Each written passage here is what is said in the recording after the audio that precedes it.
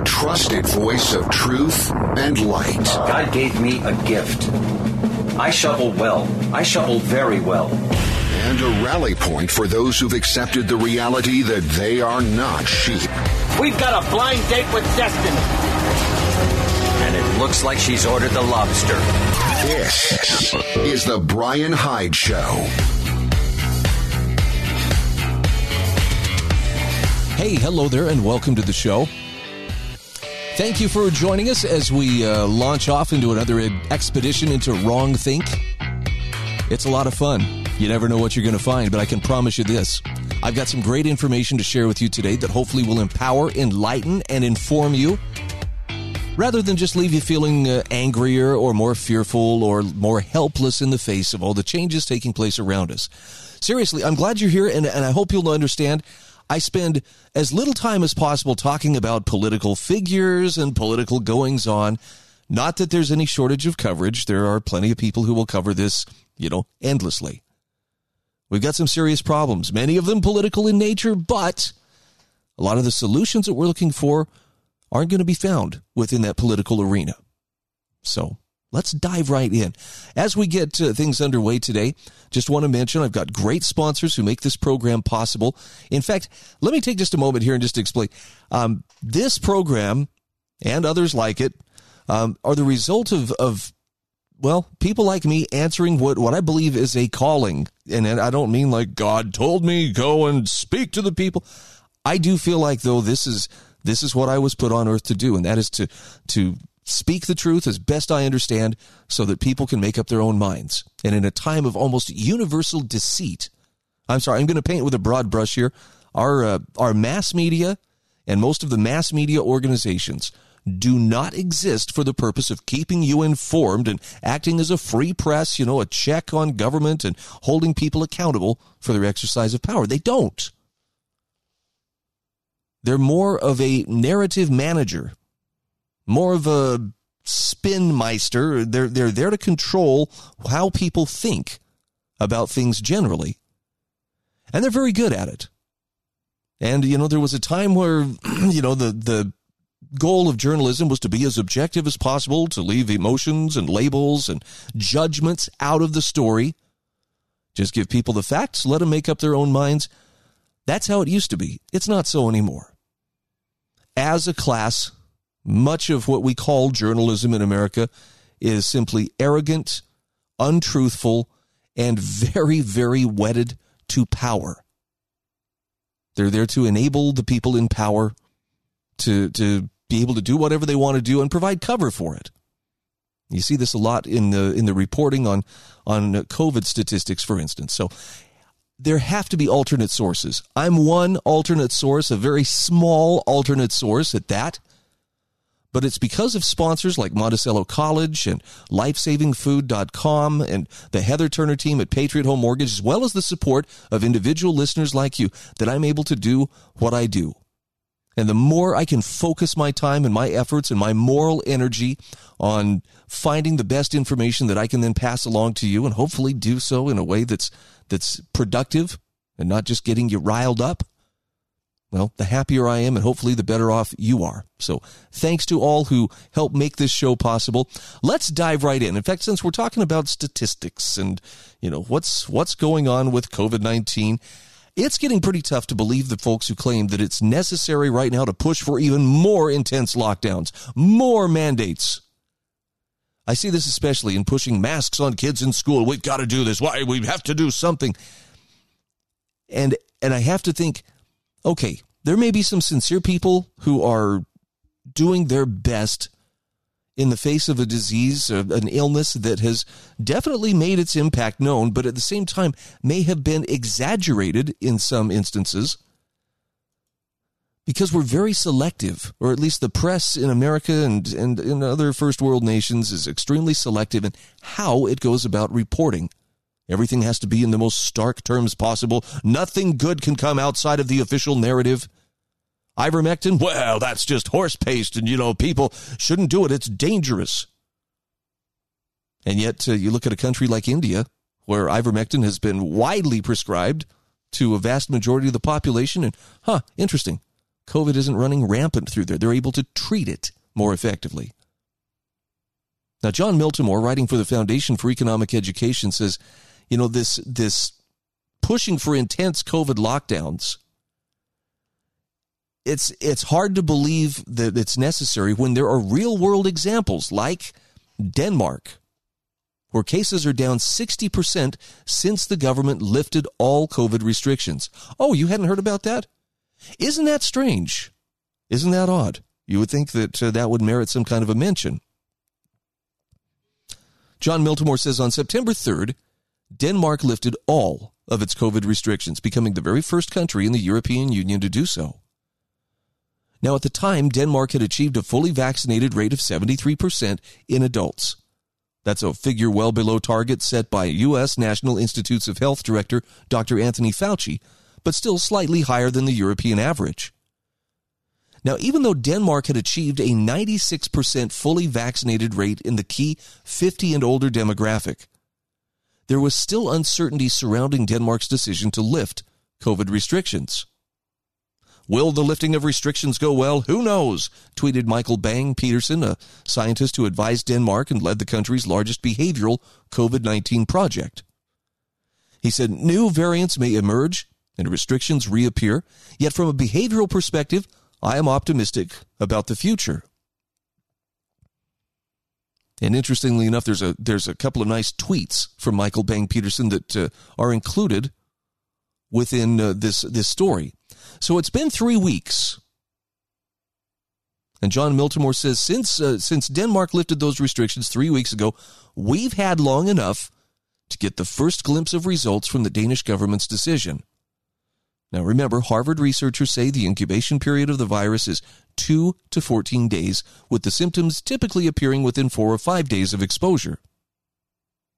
So you ready to hear how things have been going in Denmark, where all COVID restrictions have been lifted? Well, so far the results are promising, and then some. On September 3rd, Denmark's 3-day rolling average of cases was 739. On September 21st, the rolling 3-day average was, or the 3-day rolling average was 288. In other words, Denmark didn't see a surge in cases after lifting all restrictions. In fact, to the contrary, their cases fell by 60%. Oh, and deaths also remain low. And meanwhile, CNN reports there's been no noticeable increase in hospitalizations. Now, John Miltimore points out, look, these results are preliminary, to be sure. It's quite possible that cases in Denmark will increase if new variants emerge or the Delta variant flares up again. But he says the results are also highly encouraging, and they buttress the arguments of those who've contended that many of the restrictions lawmakers have put in place throughout the pandemic have been ineffective at taming the virus, but harmful to public health, learning, and the economy. Dr. Jay Bhattacharya, for example, a professor at Stanford University Medical School, has called the lockdowns the biggest public health mistake we've ever made. Well, he doesn't mince words, does he? The harm to people is catastrophic, said Bhattacharya. Now, less invasive mitigations like mask mandates come with less severe intended consequences, including potential learning development issues and traumatic experiences for deaf people unable to communicate. But they also appear to be equally ineffective, in mitigating the spread of the virus. And this brings us to the idea that when it comes to a policy, look, they're always going to state the best intentions. Well, this policy is going to eliminate poverty in our lifetime. This is going to eliminate racism in our lifetime. This is going to eliminate hunger, whatever the case may be.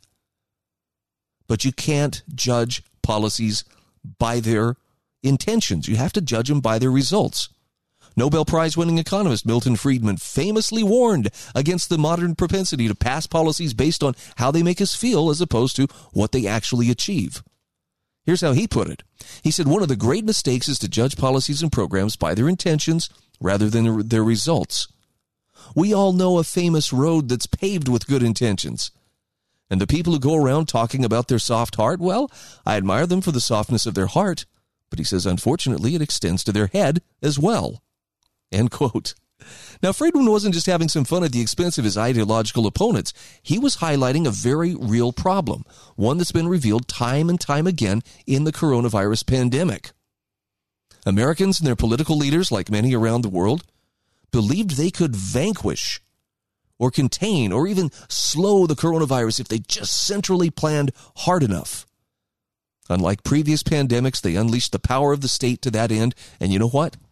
They failed miserably.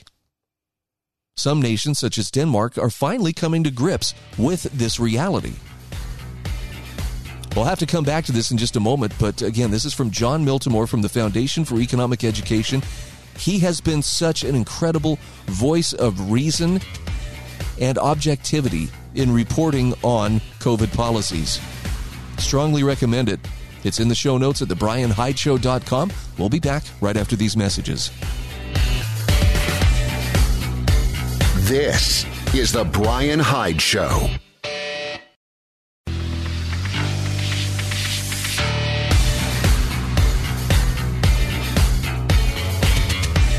This is The Brian Hyde Show.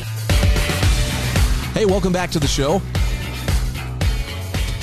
I've been sharing an article here from John Miltimore from the Foundation for Economic Education. Cases are down 60% in Denmark. Isn't that good news? Can we all agree? Should we just take a minute here and nod our heads? Yeah. 60% reduction in cases in their rolling 3-day average. Oh, that's good. Oh, wait, what's this? There's some fine print there. After Denmark lifts all COVID restrictions. What? How could this be? We'll get back to John Miltimore's article here in just a moment. I do want to mention that we are coming up fast on the end of National Preparedness Month. I don't know if you knew, but September is National Preparedness Month. And as you're going to see through the course of today's program, this is really a good time to be prepared. My goal here is not to scare you. I don't want you feeling panicky at all. But if you are preparedness minded, if you've been taking steps to shore up your self-reliance, you are going to be very grateful. And it's not because the 4 horsemen of the apocalypse are right on the edge of town and getting ready to ride through, laying waste to everything. It's a matter of look at the costs of everything in the grocery store. Look at how food costs are going up. Wouldn't it be great if you could sock away a long-term supply of food? I'm talking 25-year shelf life.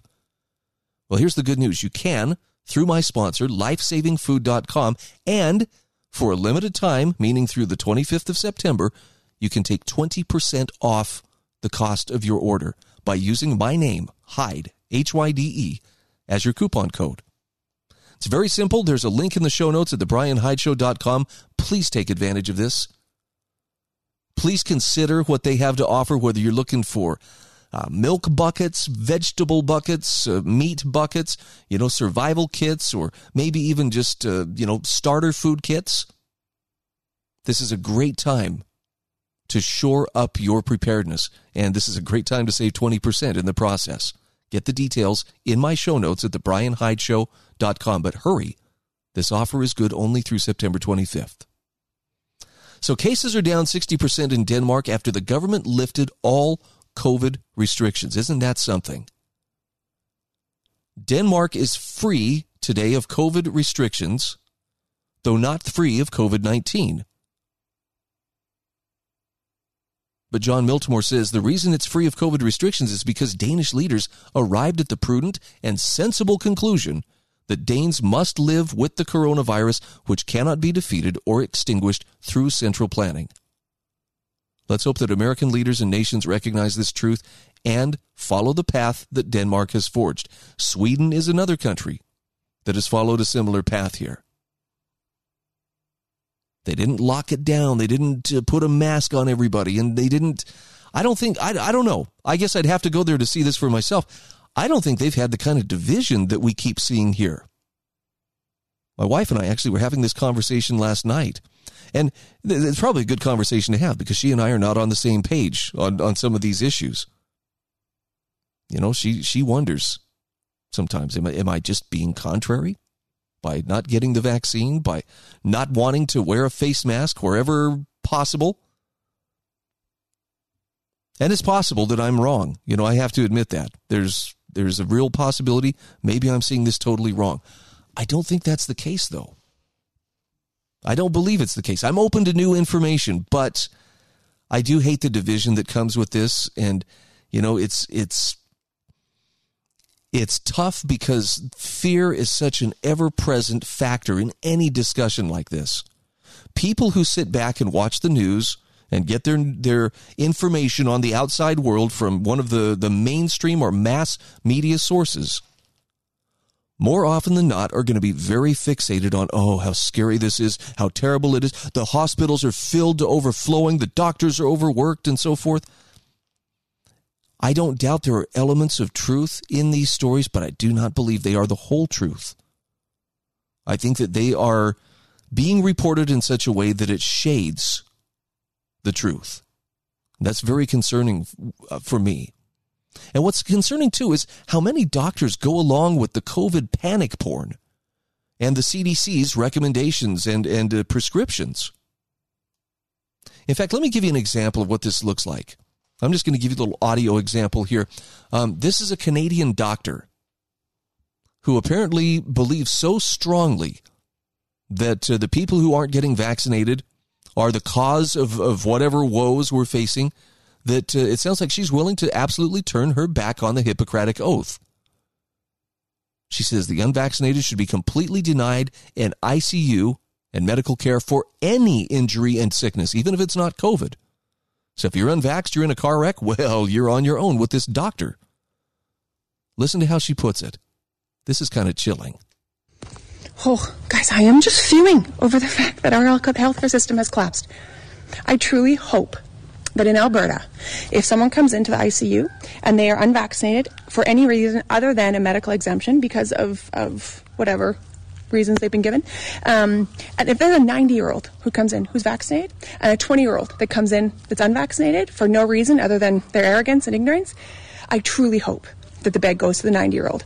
I do not know why in any world that has any justice we are going to lose people who've done their civil duty, who have actually gotten vaccinated to try to protect people regardless of their age. We would lose them over the people who couldn't give a about anyone but themselves. And literally we're laughing at the fact that the pro-vaxxers were going so crazy over this. Sure, you know what then? You get sick with anything. I don't even care if it's not COVID related. You don't deserve an ICU bed. We're at that point. Man, I am pissed. Well done, Alberta. I hope this... Wow. Yeah, I mean, if you can't see the societal sickness in this, and if you can't recognize that much of the populace now thinks like her, you may be part of the problem. Where does that kind of fear come from? Where does that kind of detachment from reality come from? Hippocratic Oath, man. I mean, I've talked to a lot of people who've worked in the medical industry, who continually are working in the medical industry. They've cared for people from all different walks of life and circumstances. Some people who've made incredibly foolish decisions, and they would work like crazy to save their lives. Suicide attempts. And the doctors and nurses will work like the world depends on it to try to save that person's life. But now we have this politicized illness, and you have people saying, you know what?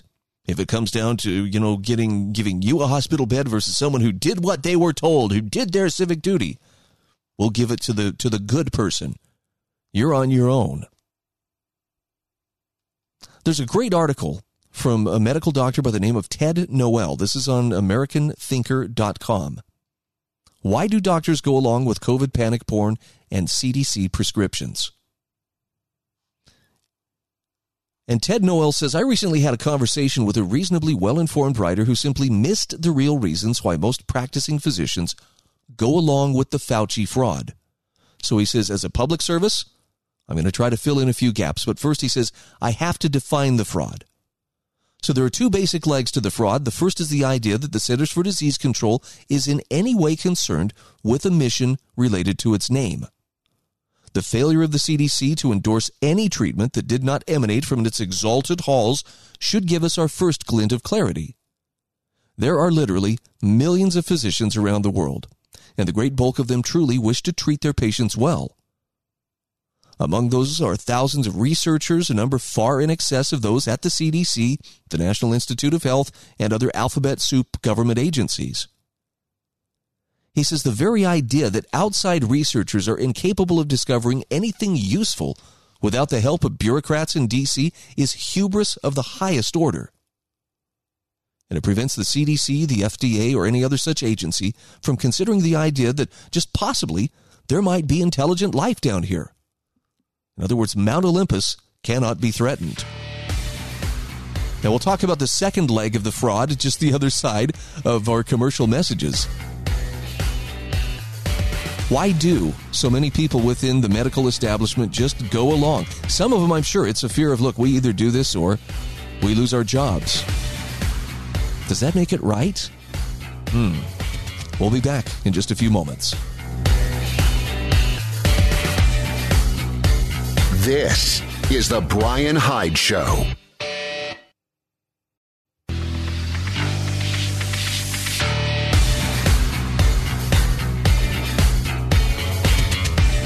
This is the Brian Hyde Show.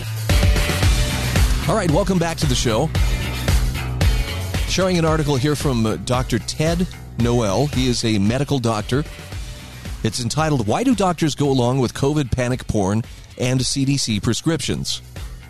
And he explains that it's because there are two basic legs to the kind of fraud that is currently being pushed upon us. He says, let's talk about the Fauci fraud. The first leg of it is the idea that outside researchers cannot find anything useful without the help of bureaucrats in D.C. But he says the second leg of this fraud is less visible to the naked eye, but it's much more powerful. He says, if I wrote this before I retired, I would be called before the board of my group and told in no uncertain terms to shut up. He says, I might even be assessed a financial penalty with several zeros after the one. That's a serious impairment of my pursuit of happiness. But he says the reason for my group's dislike is more than the fact that I might be an irritant. He says they may actually agree with what I have to say, but they simply cannot afford for me to say it. That's right. As a practicing physician in a group, my freedom of speech can become very expensive to the group.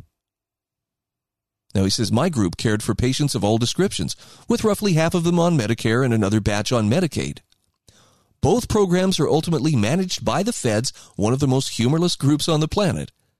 They write a whole bunch of rules on how you have to document everything you do.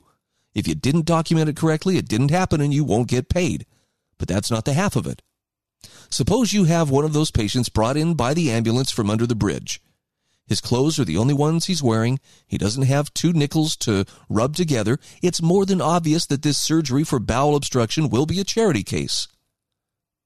Now, before Medicare, you'd simply write it off as your good neighbor duty, but now you don't get a choice. CMMS, the actual administrative agency, requires you to send a bill twice, maybe 3 times, whatever it takes to turn that bill into bad debt. Then you have to send it to a collection agency, and your only alternative is for your group to bring it up in its board meeting and declare it a write-off that gets noted in the minutes. Now, Dr. Noel says all this rigmarole serves no purpose, and you knew that before you got to this sentence. But he says CMMS has a sinister side. If you do the case for free, which you did before you spent that useless money on billing and collection, CMMS will define that as your usual and customary bill for an exploratory laparotomy. Since your UNC is now 0, you can't ever bill more than that for an XLAP in the future. Well, what does that have to do with ivermectin?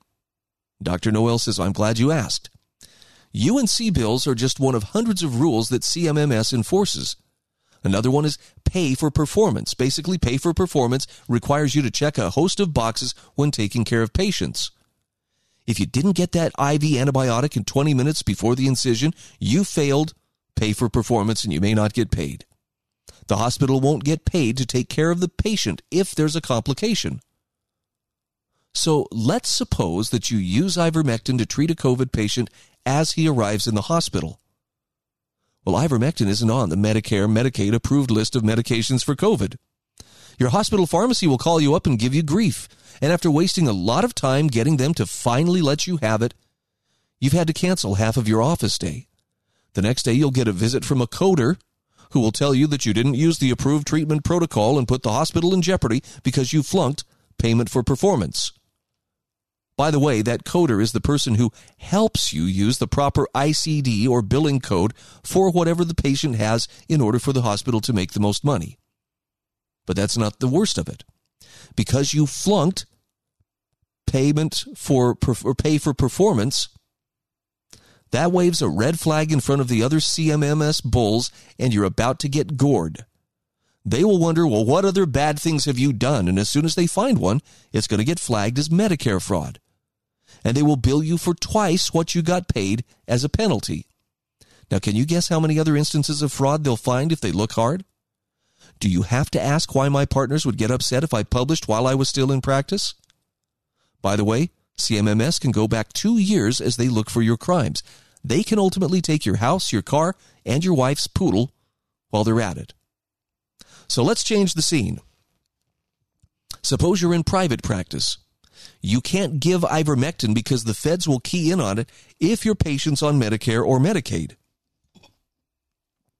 So you decide to take care of him off the books. He pays you cash and all is well. Not. You now took a private payment for Medicare-covered service. That will get you barred from seeing another Medicare patient for 2 years. Are you following all this? He says, let's forget all the regulatory traps. You're conscientious. You try to do the best for your patients, but you're busy and you can't keep up with the flood of papers on all the various COVID bits. So you wear a mask, you have your patients wear masks, and you do a lot of telemedicine. You keep up on the latest through Medscape and the Morbidity and Mortality Weekly Reporter. You should be good. Not.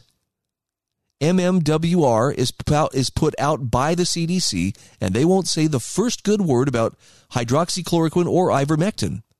Medscape's a little better, but not much. And with all the specialty societies towing the line, can you guess why? Ted Noel says, any doctor who actually reads the studies or follows any of the protocols published by the Association of American Physicians and Surgeons will see a lot of peer pressure to stop. The financial risks may be extreme, and it takes a spine of steel to stand up to the authoritarian orthodoxy. Now, this is a retired anesthesiologist and intensivist who's speaking here. This is not just, some guy shaking his fist at the computer and saying, I think everybody's wrong. Isn't that crazy? I've had this conversation with doctors over the years. I don't spend a lot of time in hospital or in Instacare. But one day, while cooking hamburgers, I was prying apart some frozen hamburger patties and managed to slice my thumb open right to the bone. It was really quite spectacular, one of my better injuries. So I had to go get stitches. And I had the most revealing conversation with this wonderful doctor. She was the one sewing me up there at Instacare. And one of the things we talked about was what has happened to the practice of medicine since the government became so deeply involved. And we're talking primarily the federal government. Medicare and Medicaid, as Dr. Ted Noel explains, has the whole prospect of you got to bill this like this, and it has to be this way, and we can come back and punish you for Medicaid fraud if we don't think you did it the way that we like. But it was more, her frustration was more along the lines of the central planning just doesn't take into account the actual needs of the patients. And she said, if you really want to see where this socialized medicine model leads, she said one of the VA hospitals might be a good example. And the example that she gave me was, she said, for instance, someone needs an MRI. But they only will allow, because of this top-down centralized planning, they will only allow a certain number of MRIs per day. So the machine may be perfectly available, but according to the protocols and according to, the plan, the central planning, we can only do this many. So if there's one patient, maybe they've traveled for hours or days to get to the hospital and to receive that MRI, if you hit the allotment before you get to them, even if they're the only patient remaining, and if there's time to do it, you still would have to tell them, nope, we can't do it. And she said it's tremendously frustrating. Now, she's a fairly experienced doctor. She was not just, a young intern fresh out of med school and, just kind of, getting the shine off of her stethoscope. This doctor had been around the block a few times, and I've heard this from other doctors as well. Now, Dr. Bryan's unprofessional analysis is, I don't think it's a matter so much of, the doctors are gullible or they're authoritarian. I think the problem is we have allowed way too much commingling, of medicine and government. Before government became so deeply involved in medicine, before it co-opted so much of the healthcare industry, doctors had more freedom to treat patients and to work without that bureaucratic oversight and that bureaucratic sword of Damocles hanging over their heads, just waiting for them to make some paperwork mistake. Oh, and the paperwork itself. Medical coding. I recall a few years ago when a doctor friend of mine, his office was going through a transition because the whole medical coding system was being updated. To say it was cumbersome would be an understatement. It would be like saying, porcupines can be a little bit prickly if you're not careful. No, it's huge, the amount of time and effort and energy it took to train his staff just on how to enter the proper code so that the medical establishment, their office could handle the billing. Because if you don't get it right, you get this cascading effect of, we'll have to deny this payment. And anyway, it snowballs into a big problem. But the bigger problem is the bureaucracy, the central planning. Maybe that's where we should start looking. It starts with a correct diagnosis. This is the Bryan Hyde Show.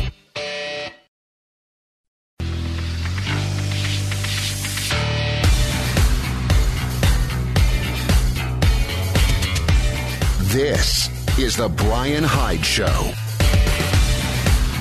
All right, welcome back to the show.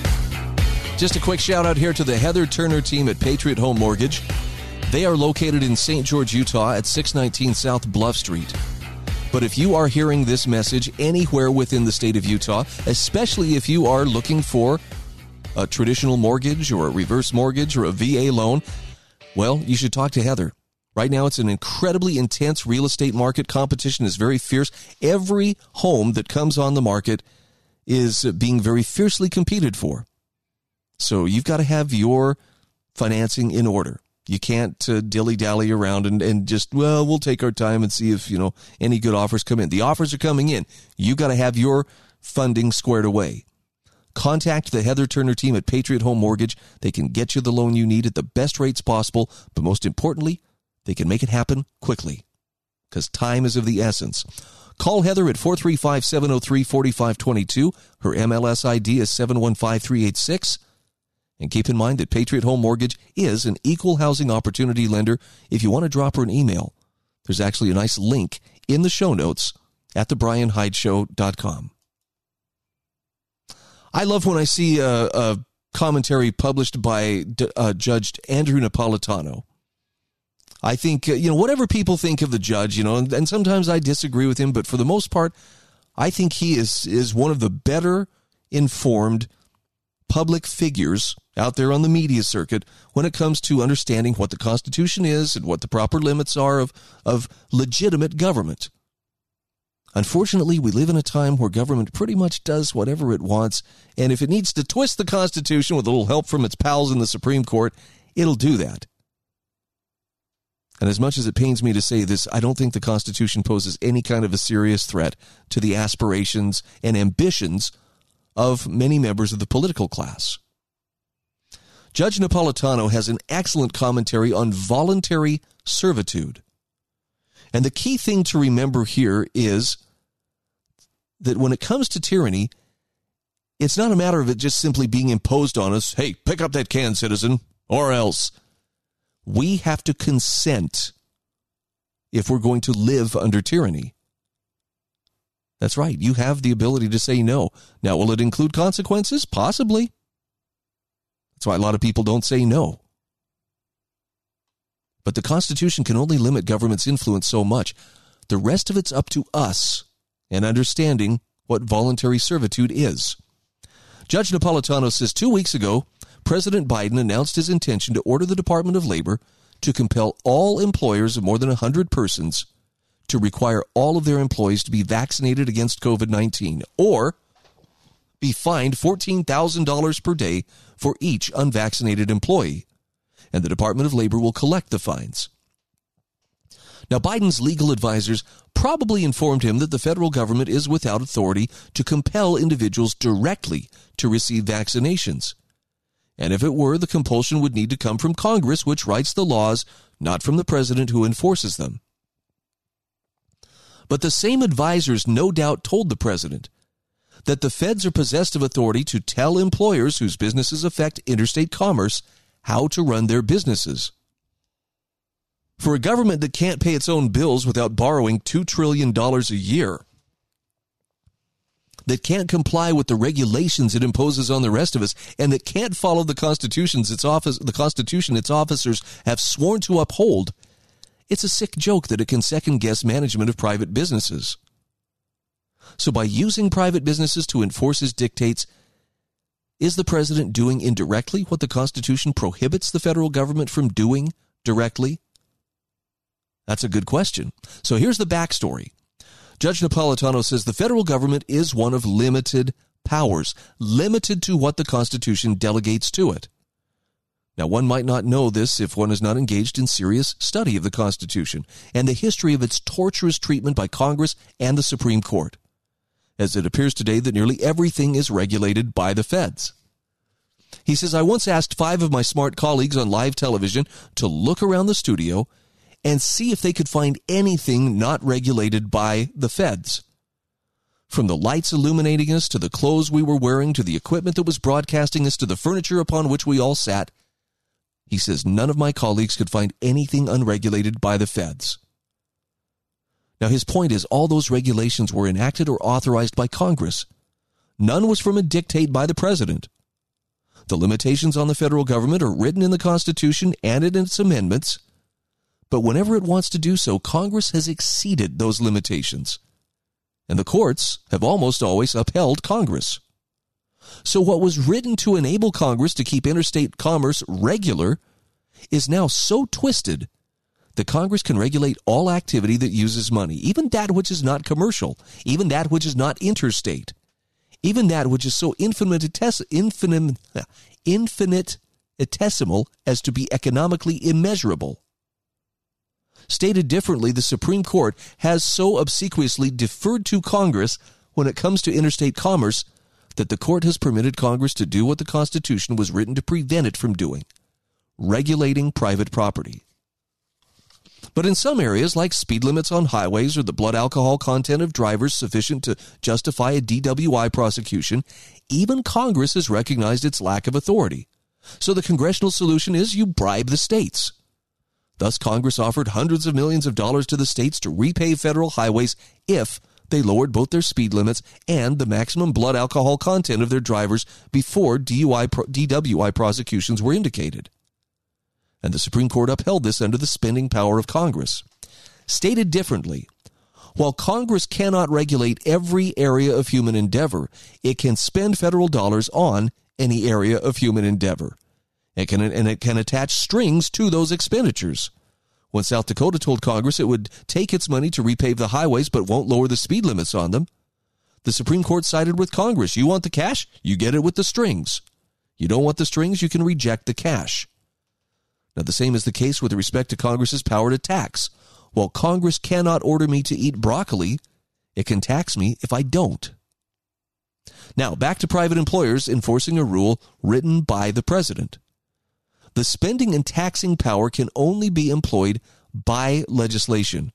Congress, and only Congress, can do indirectly what it cannot do directly, and it can only do so by offering cash for compliance or imposing taxes for noncompliance. In the case of Biden's Department of Labor mandates, there is no cash offered or tax threatened, as only Congress could do so. Rather, a penalty is threatened, which only the courts can impose after a trial. Thus, the president, who cannot write laws or impose sanctions, may not lawfully do indirectly what he cannot do directly. So why doesn't Biden ask Congress for legislation compelling vaccines? Well, Napolitano says, first, it wouldn't pass Congress. Second, Congress would need to compensate employers for administering this Orwellian surveillance or pay for federal employees to administer vaccine. Either way, he points out there is no political will in Congress or constitutional authority for it to tell ordinary Americans that they must put an experimental drug into their arms. Can the president compel employers to enforce a federal program at their own expense? In a word, no. The 13th Amendment prohibits involuntary servitude. Compelling persons and entities to work against their will and without just compensation is the definition of involuntary servitude, otherwise known by its more descriptive name, slavery. Now, Judge Napolitano says one can see the utter disregard the Biden administration has for constitutional norms. It wants the president, not Congress, to write rules of personal and corporate behavior. It wants the Department of Labor, not the courts, to be judge and jury when those rules are disregarded. It wants private persons and entities to work for the federal government against their will and with no compensation, in violation of the 13th Amendment. And he says all of this can happen only if we let it. But because the 13th Amendment only prohibits involuntary servitude, the feds can surely enslave us when we are timid enough to consent. See how we kind of put it right back on our shoulders? I understand government's going to government. We're going to, with these laws and these regulations, we're going to make the world a perfect place. Yeah, you want to talk about some utopian fantasy? There it is. But none of it can happen without you and I bowing our heads and saying, okay, I'll do it. Please stop beating me. I'll do it. Look, I'm not trying to tell you you've got to be some kind of a wild-eyed radical out there, pushing back against anything that anybody asks of you. But don't you think it would be in your interest to at least distinguish between those things that are legitimate requests made by someone with legitimate authority and those which are merely bureaucrats insisting that you do something, whether it's in your interest or not? You do have a choice. And I think we're rapidly approaching the point where the people who choose not to do as they're told are the only ones who are going to retain any measure of freedom, at least in the short term. This is the Brian Hyde Show.